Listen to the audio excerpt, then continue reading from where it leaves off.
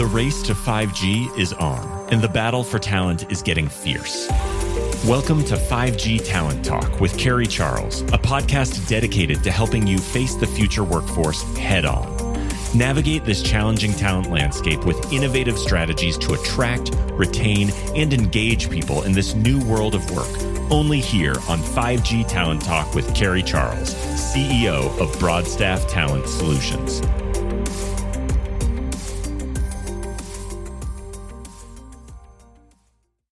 Welcome to 5G Talent Talk. I'm Carrie Charles, your host. So happy that you've joined me today. We have an exciting episode for you. My guest today is Cesar Ruiz. He is the president and CEO of Learning Alliance Corporation. Cesar is the president of LAC, but let me tell you a little bit about it. They provide over 50 national apprenticeships in high-skilled, high-wage, targeted occupations in telecommunications, renewable energy, wind and solar, IT, and manufacturing. So the Learning Alliance has been awarded a 5-year contract by T-Mobile and other telecom industry leaders of $2 million per year to support diversity and career laddering within the industry. The purpose of this initiative is to bring 150 new diverse technicians per year into the industry in order to address the massive workforce shortage while engaging and providing a diverse workforce for the future. Cesar, thank you for joining me today. Carrie, nice job. You sounded great doing that. Oh, thank you. If I ever need anyone to give us any more constructive feedback, I think you're going to be the first person I call. I love it. I'll give you a big discount too.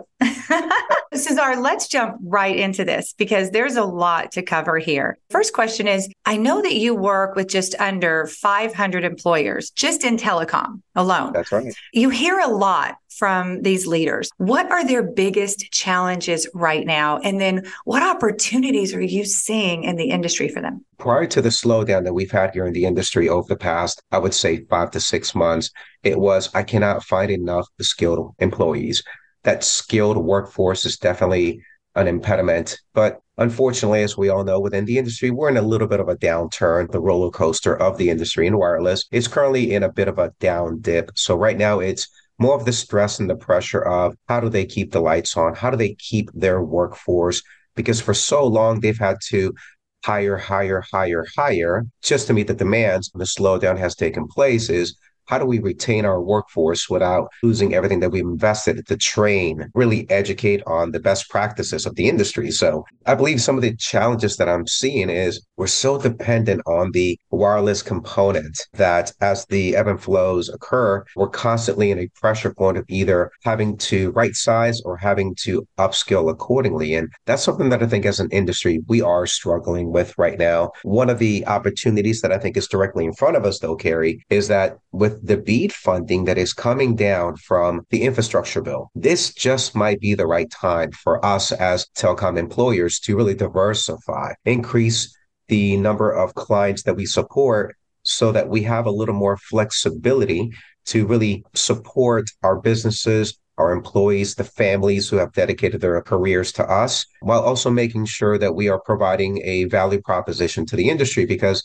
telecom is a lot broader than it used to be. The moment that I saw Nate change from the National Association of Tower Erectors to a much broader encapsulation, I believe that as an industry, we almost have to follow suit. I think they are an incredible association that is really leading the way. So when you see them do something like that, is because they've now had to add other employers because broadband telecom is much, much broader than just the macro site and the 200-foot surrounding that tower. I just believe that many of the employers that we support, Carrie, they already have the trucks, they have the human capital, they already know the employees that they do have and their skill levels. And yes, there is an investment on the capital to buy the fiber, there's the splicing or the OTDR or the cleavers or all of those other pieces.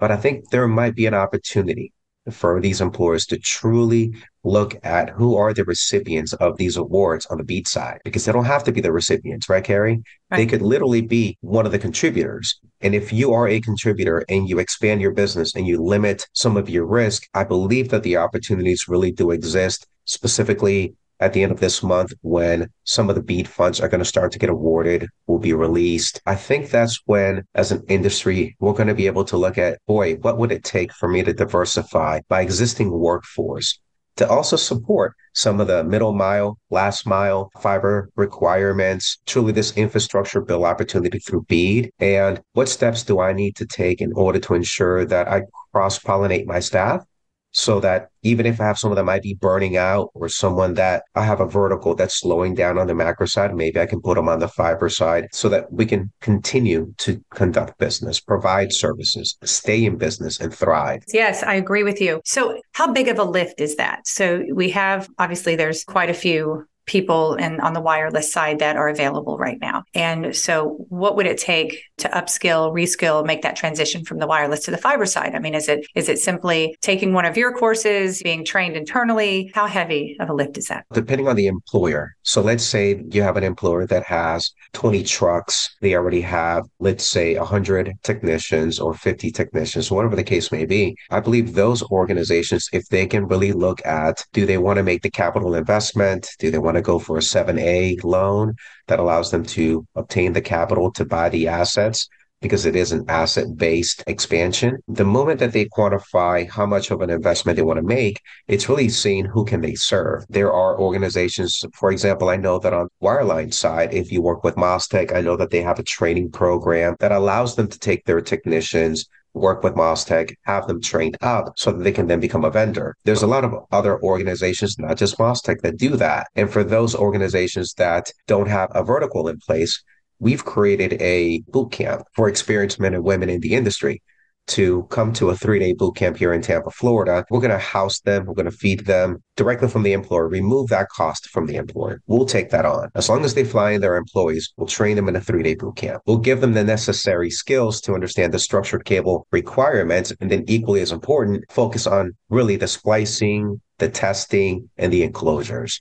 So it is a 3-day program that's 12 hours a day. It's very aggressive. They have to pass all their competencies. They have to do all their enclosures, all their trays, X number of splices at under 0.2 dBs of loss. But at the end of the day, it's just a framework that minimizes the amount of downtime for the technician so that the employer is not incurring tons of opportunity loss. Because for every day that an individual is not billing, it is truly opportunity loss for the employer. So we made it just as a very aggressive, intensive, hands-on program to, again, provide that opportunity. But I am hoping that employers within the wireless space are really keeping their eyes open for that, because these opportunities are going to continue to increase. They're going to become a lot more available. And I noticed that from BEAD, each state has a broadband office that's now creating subcommittees within different regions to represent that state that will then be providing the RFPs that we can participate in. So that if you have a brick and mortar in a specific city and state, that you identify from your broadband office exactly what committee represents that region so that you in your own backyard can support that BEAD infrastructure uplift that's going to be taking place. So yeah. Oh, my goodness. It's also feels like a potential solution to our workforce crisis, especially on the fiber broadband side. So excited to talk more about that. Yeah. It's just so amazing for some of our employers. I have really good friends right now in the industry, Gary, where I've now known them for 5 years. I'm entering our 5th year here at LAC supporting Telecom, and we've made great friends. I mean, some of these men and women are the reason why we've gotten to where we are. They've given us the feedback. They're part of our curriculum committee teams. They're the ones that tell us, the academics, what's right, what's wrong, what needs to be adjusted. And I'm seeing a lot of my friends suffer where they're questioning, do I do the reduction now? And because this is now my 2nd time in 5 years, Carrie, I'm starting to practice insanity. So I don't really want to see my friends practice insanity. There has to be a resolution to this peaks, valleys, roller coaster experience because it's a phenomenal industry. Would just love to see my friends and the families that they serve not be in such a pressure cooking situation where they are stressed out about, do I make a decision to riff people to right size? Because I don't know how long this storm will last. I'm hoping that this discussion between you and I, it'll just create a little more awareness for people to pay attention to where are those BEAD funds going to come from? Boy, do I know anybody at my broadband office in the state that I represent? Do I know the committee within my state that represents my area? And if they haven't, that hopefully they're taking notes right now, making that an action item that they take And Carrie, I'm also supporting this with an article with Inside Towers under the NATE committee will be released. I believe it's in September, and that will actually go into this in even greater detail. This is our opportunity to shine and diversify. I just don't know if we're going to get another opportunity again. It's not a silver bullet, but it is a start. Inspirational. So you're in the academic world, Yes. and how is it changing? What's transforming there? I know that you have a vision, and we'll talk about that as well in a minute and how you're scaling your company to a national footprint. But what's happening in academia?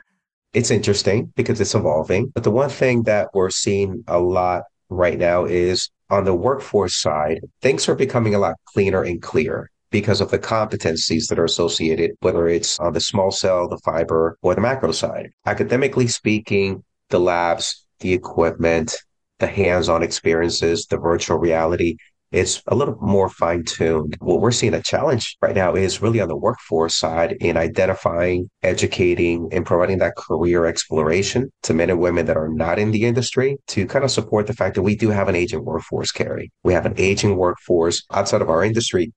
Outside of LAC, I do know that there is a bit of an impact in trying to retain people. And many times when they leave, they may not be staying within the industry. So how do we attract people into our industry when unemployment is under 4%? How do we attract people? And yes, we've had a great deal of success with veterans, but there's got to be other ways to attract other individuals in different areas, which is where the T-Mobile Next Tech Diversity Program has been a big opportunity. We've been able to go to economically challenged areas, which unfortunately are predominantly supported by Black and Brown individuals. And we're going to those communities, letting them know there is an opportunity in telecom. When I see academia and workforce, the academic component now seems to be very, very consistent. We have to be as flexible as tinfoil. Every quarter with our committee, we have to take their advice. We have to take their opinions into account, make the modifications to our content to meet those requirements. Many times the interpretation of what we think needs to be provided and what the industry states are totally different. So academically speaking, thanks to our employers, they give us the necessary feedback for us to change our content accordingly. But we're still struggling right now with really enticing people into telecom as a whole, because it's not easy work, Carrie. This is difficult. I mean, it's working in the elements, it's working at heights, it's working in teams, in extreme heat, extreme cold. It is not the most attractive. So we're trying to get now into the youth, academically speaking. We have 65 young men and women that are juniors and seniors in high schools here at our facility for the week. They're doing a 4-day career exploration, 5G career exploration class. They're getting a lot of I love that. Yes, in our community, Carrie, here in Tampa Bay. Yeah. So from Pasco, Hernando, Pinellas, and Hillsborough, we've got young men and women here. They've declared that they don't want to go to college. So they've come here. We're kind of showing them by the time they leave tomorrow, they've already spliced. They're learning how to use an OTDR. They're getting some of the basics to understand, boy, can I see myself doing this? So they can then go back and tell their parents. They can then tell everybody else about it, because we got to get the word of mouth to everyone, including our youth, to make that happen. I do think that on a national footprint, LAC, yes, we're here. We have a location in Dallas. Yes, we're going to have a location in Seattle here shortly. But I believe that academically, some of the community colleges and state colleges, I would love to see them continue to evolve. Some of their big impediments, Carrie, will always be that for them to hire an instructor, to go get the equipment, it's a very expensive deliverable, right? So something that we're doing academically is by the end of this quarter is we're going to have an academic program already created, where a 2-year community college can basically say, you know what, I want to add a telecom 5G program. And most of them are landlocked. So they're tied to their county, like we are here in Tampa, right? So Hillsborough Community College doesn't step place in Pinellas County because that's not their region. That's the politics of being a public entity. However, I don't necessarily know whether I have enough jobs here in Hillsborough County to support a 50-person graduating class, 200 people a year here in Tampa, right? And if I spread it out into all 3 programs, I'm going to be running, 3 classes of 5 here just for Hillsborough County. It's not financially sustainable. Does that make sense? Right. With our program, Carrie, it allows them to basically look at an ed-to-go methodology where we are the delivery agent for them. It becomes a revenue share. They don't have to worry about getting the equipment, hiring the instructors or anything, because they'll be able to leverage us. They will be the school of record and we will be the academic provider. We provide the instructor, the virtual reality, the curriculum, and we can then support their ecosystem so they don't have to take on any expenses, but just support the requirements of the employers in their community. And that's scalable. Yes, ma'am, it is. Wow. Because if you put a $500,000 price tag on setting up a tower fiber program, and an academic institution does that, and within the first 5 years, they don't get the right throughput of attendance, that program will die. And if you look across the country, there's been many academic institutions that have attempted that, and they haven't been very successful because it's expensive. First, it's hard to find an instructor that meets all the academic requirements, right? Right. Then you've got to retain that individual, and then you've got to go recruit the individuals that in their community to try to fill those jobs. And you've got to be blessed enough to have the employee relationships in order to keep that going. That's just a massive undertaking. It is. Let's talk more about finding the people, the students, right? The people who have an interest in the telecommunications industry. And where do you find them? I mean, where do you go? Are there any interesting, creative strategies that you're using? I mean, I think that's another thing we struggle with, even with unskilled labor, right? But you have the model, you've got a phenomenal opportunity here, but we still have to have the actual people. For sure. We receive about 1,200 applicants a month. Wow. So out of those 12,000 applicants, we have to vet through them all. And the goal is to identify typically about 1,000 men and women that are truly interested. Wait, did you say 1,200 or 12,000? 12,000. Okay, so you get 12,000 Yes. inquiries. Okay, I gotta know what your marketing plan is. This is awesome. So It's phenomenal. So we may be an education organization, but we're really heavily focused on our marketing, not just our point per click campaigns, not just PPC, but a lot of our backlinking that occurs in that space. We've also had a lot of success working with faith-based institutions in a lot of the different areas that I believe in. You know the area where we live in, right, Carrie? Yes. Well, there's the St. Pete area. In the St. Pete area, there are a couple of great pastors that have an incredible flock. And what's really crazy about it is the level of diversity that is associated with that flock. So we've been able to go to some of those areas, identify some key leaders, and then really engage. Right now, a lot of the nonprofit organizations, the urban institutes, there's just a lot of great organizations out there that are serving. There are many workforce development boards, and we just collaborate very closely with many of them, from housing authorities to workforce boards to faith-based institutions to then traditional marketing campaigns. And the goal is to really kind of cover in a blanket format a very simple message, because what we're trying to do is greatest amount of awareness, just enough of a message to say, that's interesting. Don't know what that means, but I want to know more. And then just engage in that so that we can provide them through drip campaigns, information about the different type of jobs, so that if at any point they are willing and able to click and learn more, they can see the curricula, they can see videos. I mean, we're, again, very blessed to have an incredible association that provides so much content. They provide videos with the movie that they put out in That's Vertical awesome. Freedom. Yes. It is incredible. So, Kara, we just use that. Yeah. We use that as a platform to demonstrate to people that our phones don't work from pixie dust. There are brave men and women that climb towers, get on top of buildings, or use bucket trucks to actually do the setups. And it's just creating awareness. So there's 12,000 interest a month. We historically talk to about 1,000 of them. And that's how we historically gain our 100 students a month. So I know when we've spoken before, you mentioned something about people transitioning from prison. Speak more about that. Is that an opportunity as well? And how do we get there from here? Carrie, I'm struggling with a couple of things there. If I'm being very sincere, I believe that when men and women do their time in prison, right, whatever it may be, let's say it's a nonviolent crime, it's just an individual that has hit bottom that now wants to be a sustainable member of society, right?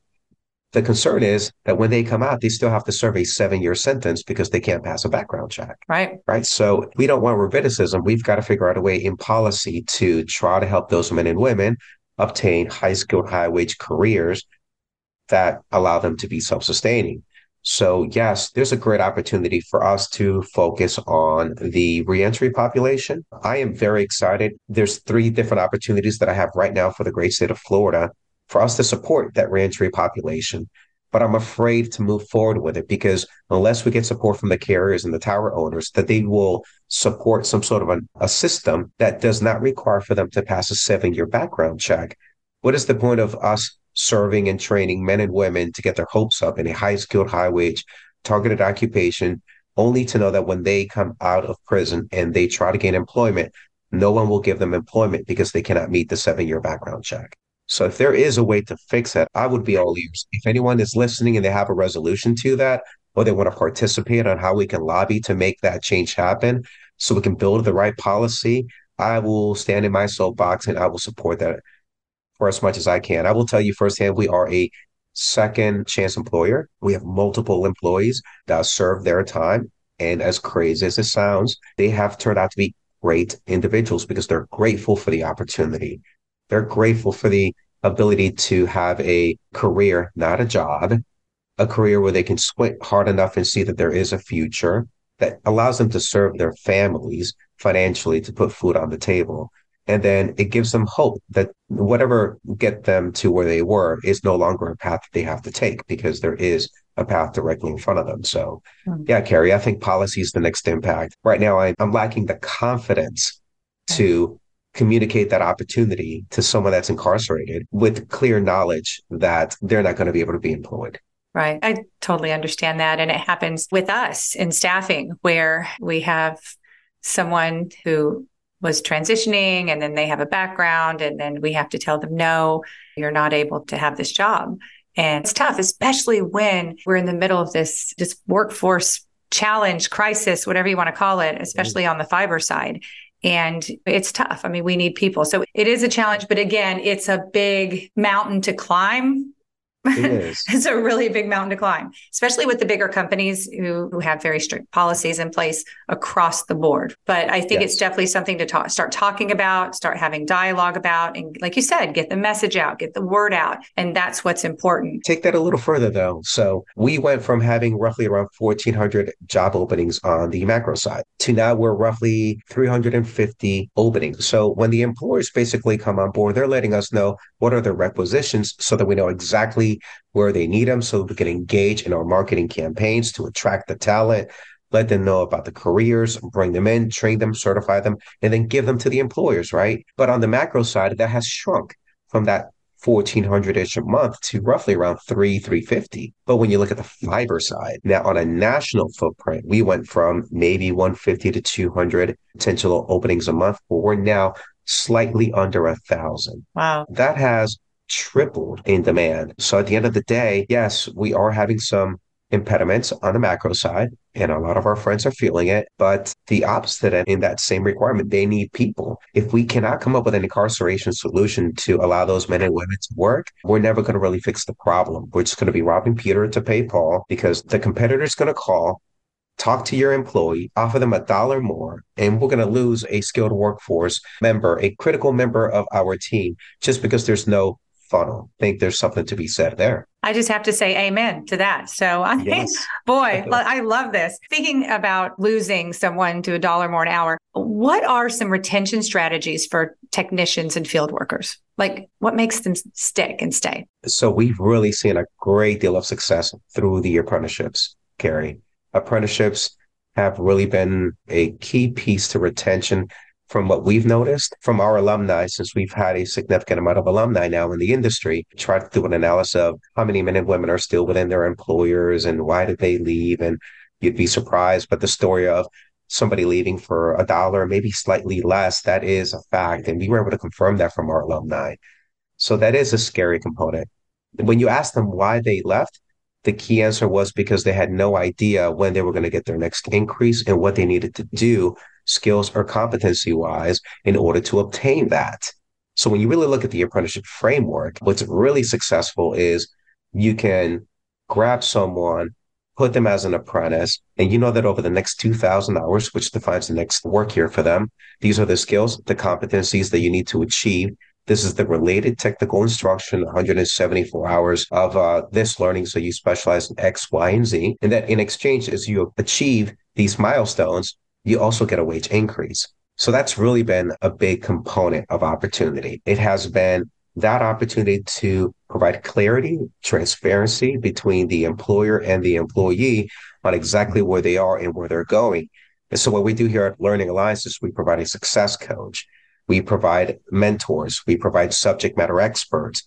And then we provided the system so that we have one individual that's managing the apprentices, contacting them on a biweekly basis, making sure that they're progressing in the apprenticeship management system, doing their RTI, logging in their hours on the OJT. And then we're working with the mentors to ensure that, hey, Johnny needs help in blueprinting. That's the next competency. Let's identify a work order that allows him to practice that skill set so that we can apply it and support it. And then we just kind of support that ecosystem of we're always constantly learning. We're always constantly developing. And in exchange, all parties win. You as an employee, you get better, you get wiser, you become better. You truly become a skilled individual. And when you check off the competency, the reason why the Department of Labor requires 2,000 hours is because you have to master that, Carrie. So you may be able to do a splice now, but you need time in order to master it.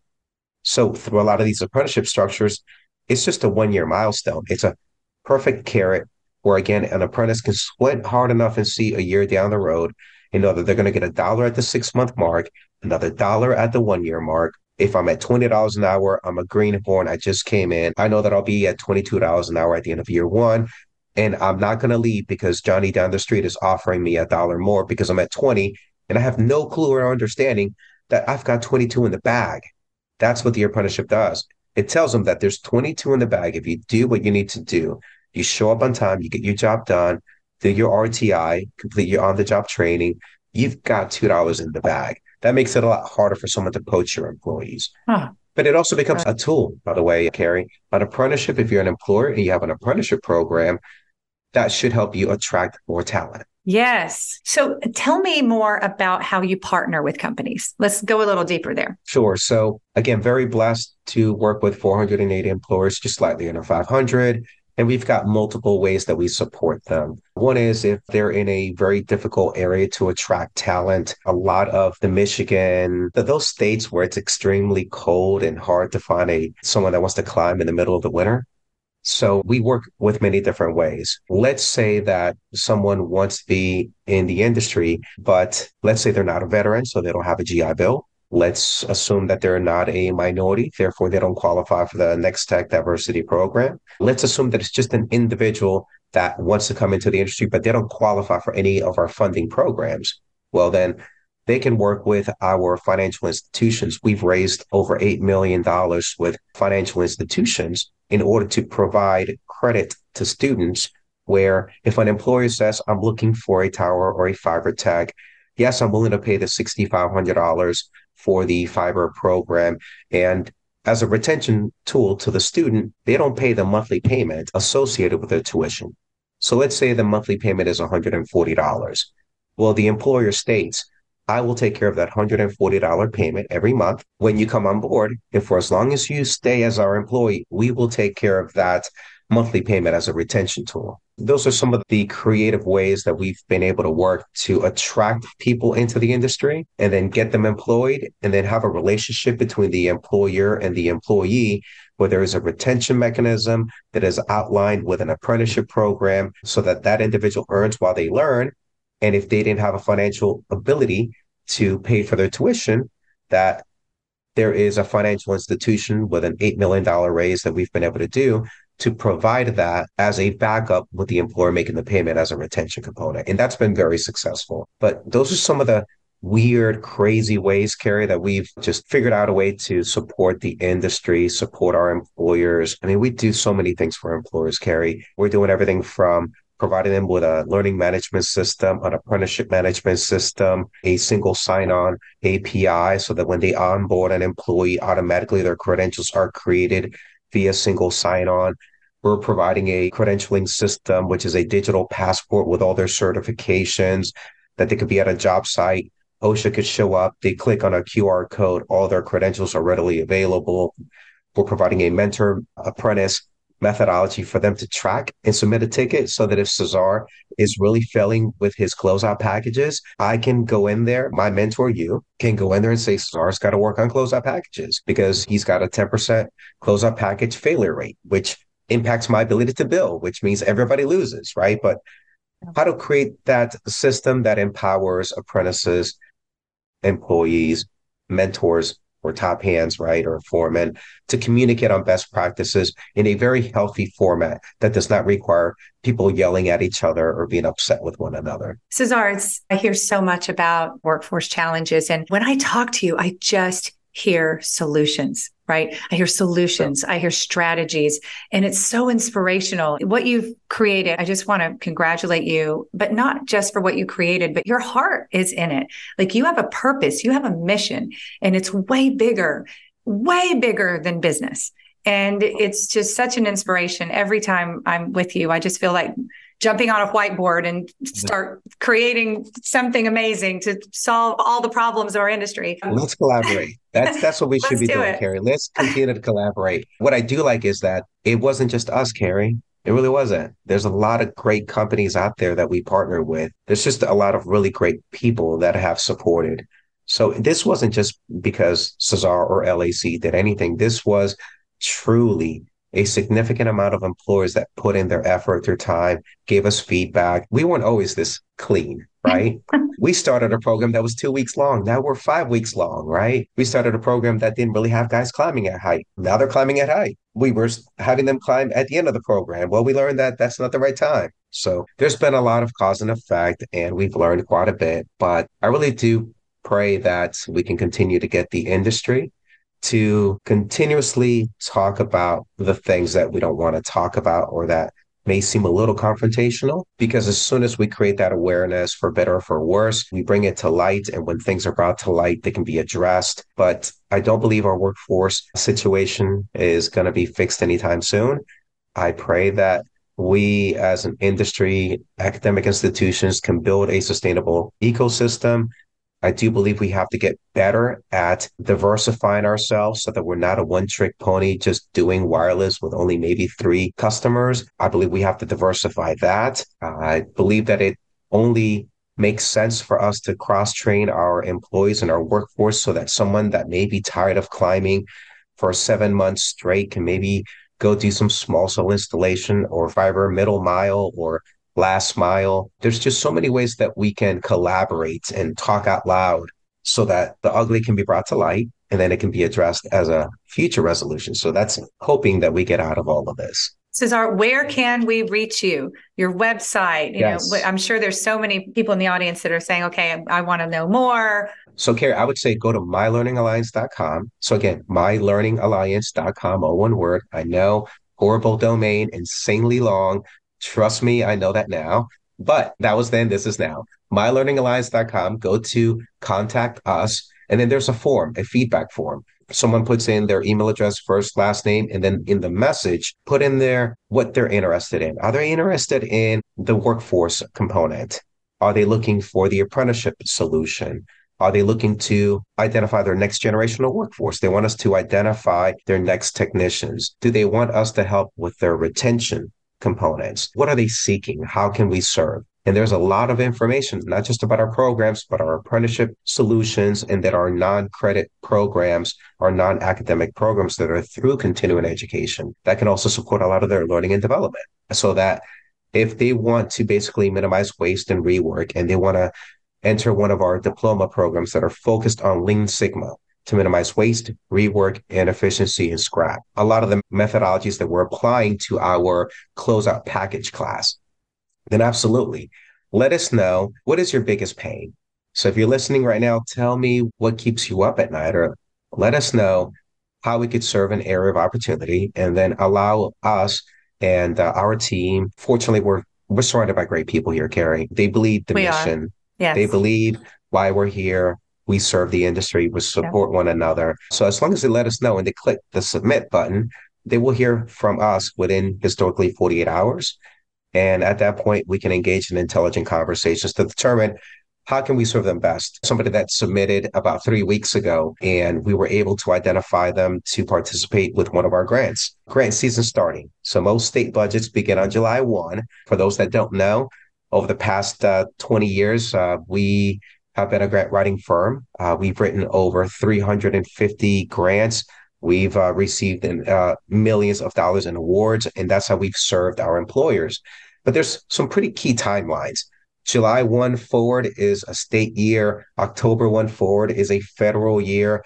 So whether it's federal or state, basically a lot of those funds are going to become available in the next 6 weeks or and forward. So again, whether it's in the grant space, workforce development, retention, upskilling, go to the website, put in the information. Let me know how we can serve. Cesar, thank you so much for having a conversation with me today. This has just been fantastic, and you make a difference in the industry. I appreciate you having this podcast and bringing in so many different organizations and different opinions on how things are taking place. Maybe in the future we can bring one of our employers in so we can talk about how what we've done has impacted their organizations, how maybe they can talk about what is workforce development for their companies, right? That's a great idea. I love it. And maybe for you, maybe you can also serve them with staffing, because even in this environment, everyone's still needing that one individual. So you just let me know how I can serve, Carrie. I will be at a moment's notice, and I appreciate you for everything that you do.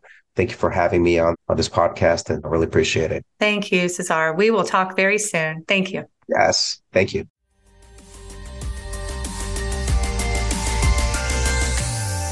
Thank you for listening to another informative episode of 5G Talent Talk, brought to you by RCR Wireless News, Telecom Careers, and Broadstaff Talent Solutions.